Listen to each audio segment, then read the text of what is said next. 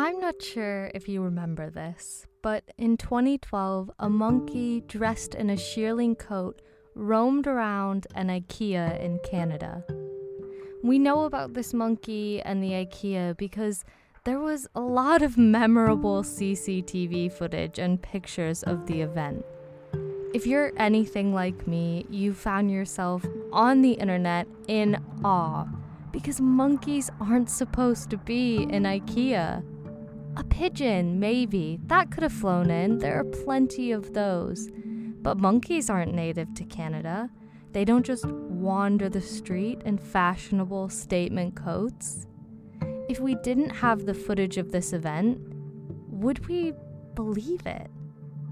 I'm not so sure we would. We may spread it around like a funny story, but would we really, actually believe it? What happens when something strange and extraordinary happens, but no one can prove it? What happens when we don't have documented evidence of the monkey? This is the situation one northern town finds itself in. Well, not exactly the same as there isn't an IKEA there, but according to some, there was a monkey. I'm Caitlin Badger, and this is Northern, history and stories from the north of England.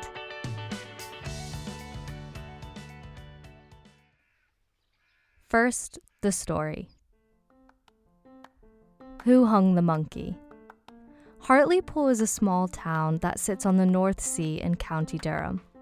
The town had a quick spurt of growth around the 1830s after the introduction of the railway.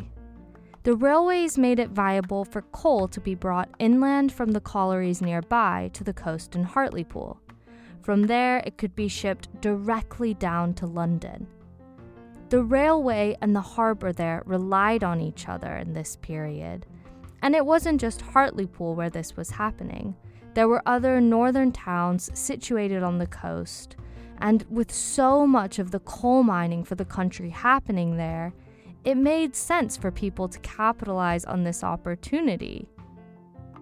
While other towns, and some of them bigger towns, were doing the same thing, Hartlepool edged out the competition by keeping their port charges lower than the surrounding towns. And on top of that, Hartlepool docks were perfectly situated for ships to enter the port, load up, and leave all on the same tide, making it not only cheaper but quicker for ships to hurry back down to London with the fuel the city depended on. With London hungry for more coal, it's no wonder that Hartlepool thrived and grew in the 19th century.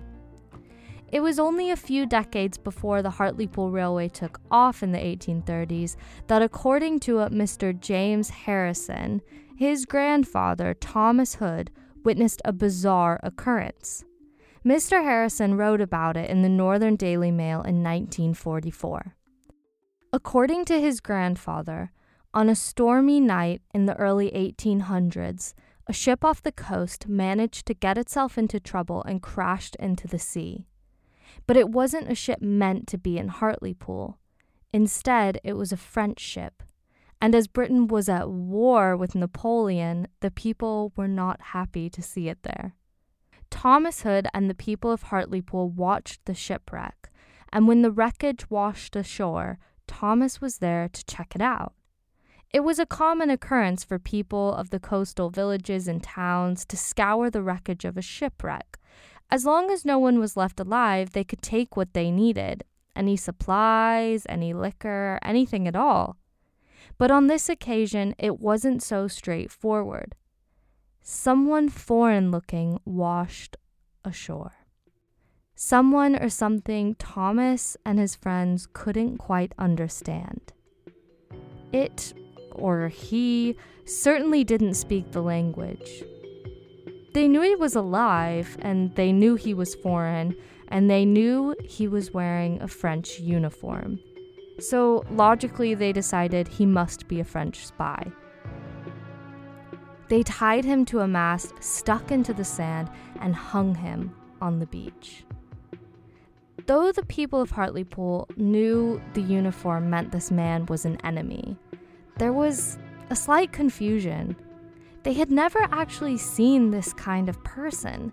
They had never seen a French person, or what it actually turned out to be, according to Thomas Hood's first-hand account, a monkey. Over the past month, when I've asked people about the monkey hangers, pretty much everyone recounts a version of this story, or something very similar to this. But sometimes it has a more sinister tone. A few people have remarked to me that the monkey was actually a young boy, a powder monkey. Powder monkeys were young boys employed on the ships to run the powder to the cannons. It was a dangerous job, running explosive materials around a moving ship. But the young boys were quick and nimble. Another dark take on the tale has to do with the laws around looting and shipwrecks. Shipwrecks in the early 1800s weren't exactly uncommon, and as I said before, coastal communities often searched through the wreckage for things they could take. However, there was a law they had to follow, the salvage law. It was written to say that you could only take from the wreckage if there was no living thing alive left on the ship. A monkey, while a gray area maybe, was a living thing. So maybe the people found it easier to hang him up than to leave behind perfectly good wreckage. Although I've still not figured out why a French ship would have a monkey on it in the first place. And even more so, why would they put it in a tiny uniform? But then again, in 2012, someone put a monkey in a shearling coat, so who knows? In 1944, when James Harrison retold what he claimed was a first-hand account passed down from his grandfather, Hartlepool was once again a vulnerable coastal town in a time of war. But this time, the ships were made of steel, and some flew in the sky. It's hard to ignore the parallels, the subtle undertones of xenophobia and fear that often grips communities and countries during times of war. Perhaps the story written in the paper in 1944 was affected by that fear.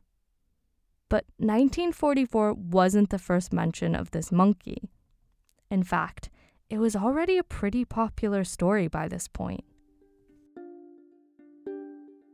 The fisherman hung the monkey-o. Looking for more information on how this story got popularized, I came across someone called Ned Corvin. I thought it best to talk to someone who really knew what this Ned Corvin was all about. My name's Dave Harker. I'm 71, and I was born in Gisborough, in North Riding of Yorkshire, as it used to be. Dave Harker is the author of Catgut Jim, Ned Corvin's Life and Times. Okay, he had 3 surnames. His parents were called Corvin, and they were born in Ireland. We're thinking the north of Ireland, but we're not sure because the British artillery bombed all their records in 1916 in Dublin. Ned was born to Irish immigrants in Liverpool around 1830, and not long after, the family moved to Newcastle. And the family moved to a place called Coburg Stairs, which is in the poorest parish of Newcastle, and it was like a hill. Top of the hill, inside the old town walls, was where the poor Irish used to live. When Ned was 14, his father, who had worked as a stonemason and a bricklayer, passed away. And that's the year when Ned was 14, so he becomes a sailmaker, but he hates it. He's a big fan of a showman called Billy Purvis. And the only letter we have of Ned's, in his own handwriting, says he ran away from home with the strolling players. And he writes songs, and he sings songs, and eventually, by about 1849, that's where we're up to now, he sings in concerts and places of amusement, that's what he calls them. And he writes radical songs. He's always in favour of working people, working men and women, is Ned. All of his songs, right the way through his life. And one of the earliest is called The Queen's Second Visit, This is where she stops for 20 minutes in Newcastle to open the high-level railway bridge and then disappears as fast as she can.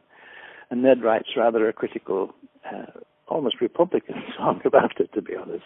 Mm-hmm. And gradually, 1853, he gets his big break. There's a huge equestrian circus-type building, we call it now, next to the Central Station, which had recently been opened. And it's like a wooden teepee. There's no other way of describing it. And it was huge. It held 2,800 people. And Ned wrote a series of songs for there, which actually almost bang up to date. One was criticising the town council for basically underhand dealings. And another one was about somebody who joined the local militia, which was used to break strikes. And it went down a storm, an absolute storm. And so he leaves Billy's show and he becomes Ned Corvan. So in 1855, now a performer in his own right, Ned writes, publishes, and performs his song, The Fisherman Hung the Monkey-O, in Hartlepool. And this is thought to be the first time that the monkey legend was written down. I've talked to the guy who used to be head of history at a big comprehensive school in Hartlepool for 30 years, and he doesn't know an earlier version of that tale than Ned's song. We both think it was actually, there may have been a rumour or a story or something of the kind floating about, but it hasn't been written down, and he was off to a big city after that. He had a gig at Wilton's, which was a very, very infamous concert hall in London. It's still there, in fact, the building. And he probably thought he wasn't coming back, so he could write this song and get away with it. There are all kinds of myths associated with that. People say he was chased out of town. There's no evidence for that at all. The song, like Ned, was a bit of a hit.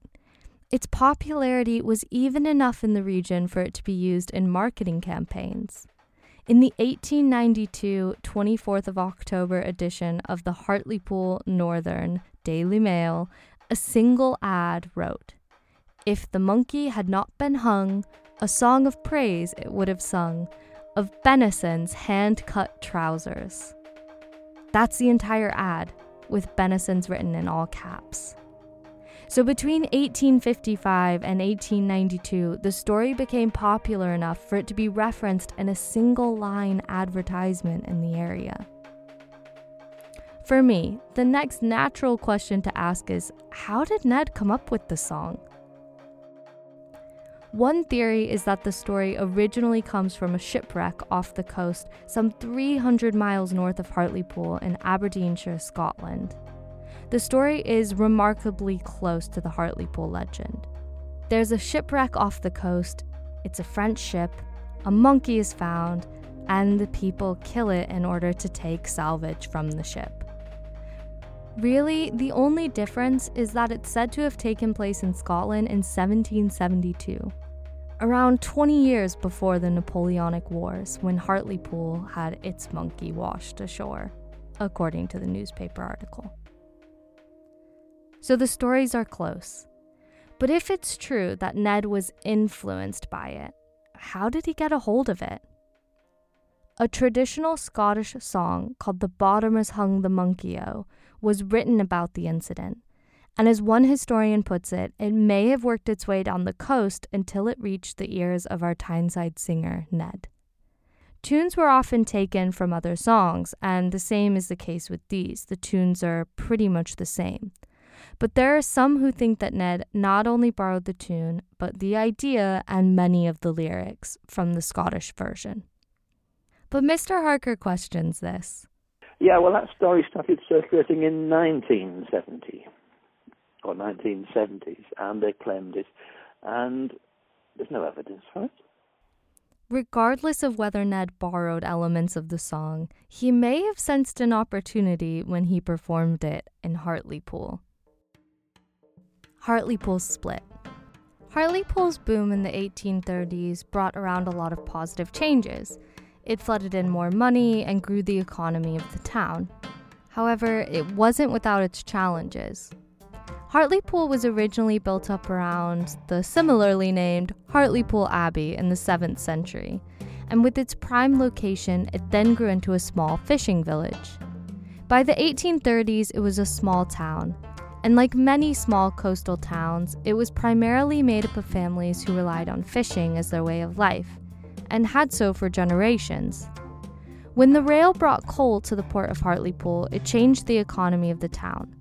No longer was fishing the top priority of the port, but the port also didn't have enough room for all of the trade coming in.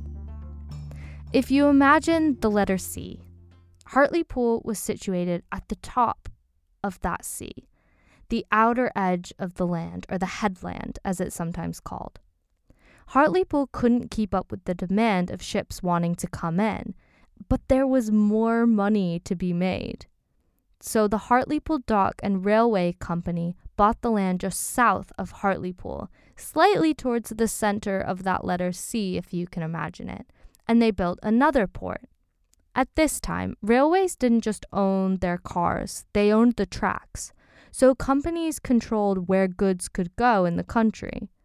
There was a lot of rivalry between railway companies and owners of the harbors. Without going into all of that, in about 1847, West Hartlepool, this new bit of land, became a town with its own harbor and its own railway. West Hartlepool was ruled economically by the West Hartlepool Harbor and Railway Company. Where Hartlepool had been built up around a religious house in the 7th century, West Hartlepool was being built around coal and ships. It was all about the trade, and the trades came flooding in. Shipbuilding, rope making, sawmills, ironworks, canvas factories. By the time Ned sang the infamous song in 1855 in Hartlepool, West Hartlepool had already that year created its first steamship made of iron.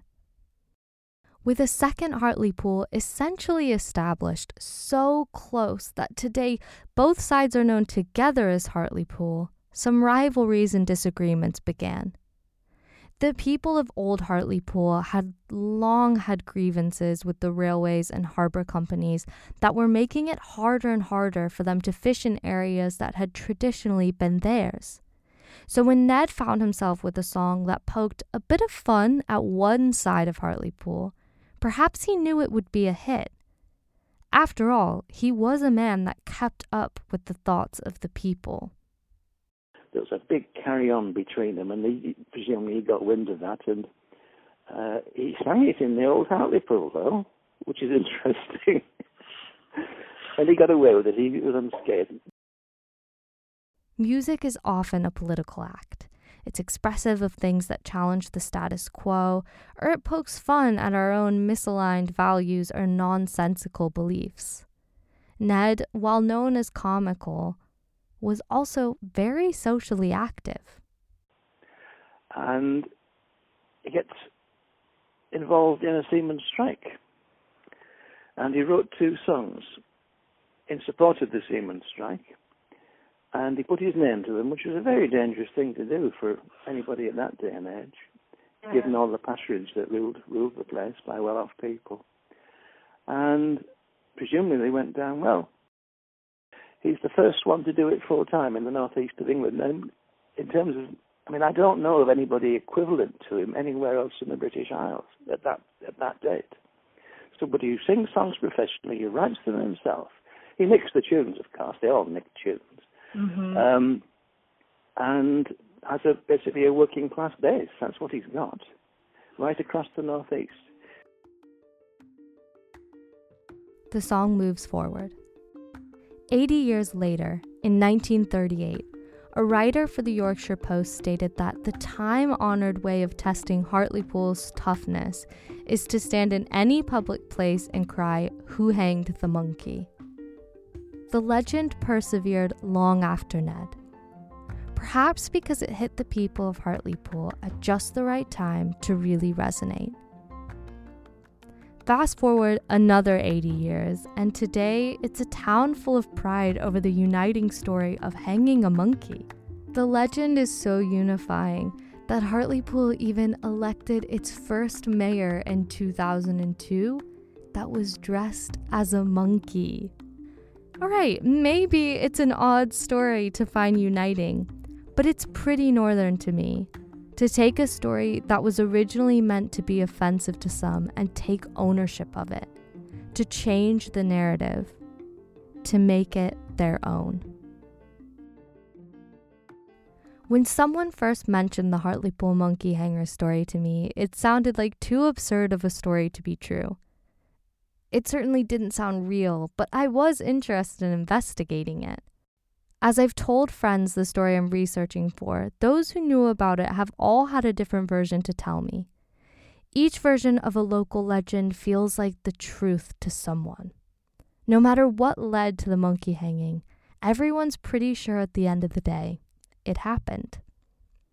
And who am I to say that it didn't? After all, if a monkey can roam around an IKEA in a shearling coat, why can't one roam around Hartlepool in a French uniform?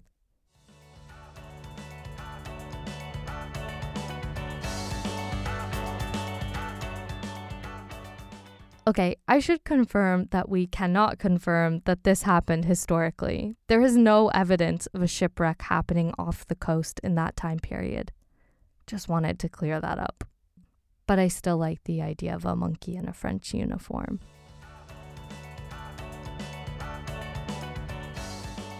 A very special thanks for this episode goes out to Dave Harker, who kindly spared over an hour to tell me all about the amazing Ned Corvin. It was awesome. Special thanks also go out to Jordan Highland and Callum Badger for their feedback. If you want to hear more, don't forget to subscribe. And if you want to see more, check me out on Twitter and Instagram at Northern Podcast. Finally, it would mean so much to me if you do like the show, if you'd leave it a review on iTunes. Thank you so much for listening as always, and I will see you in the next one.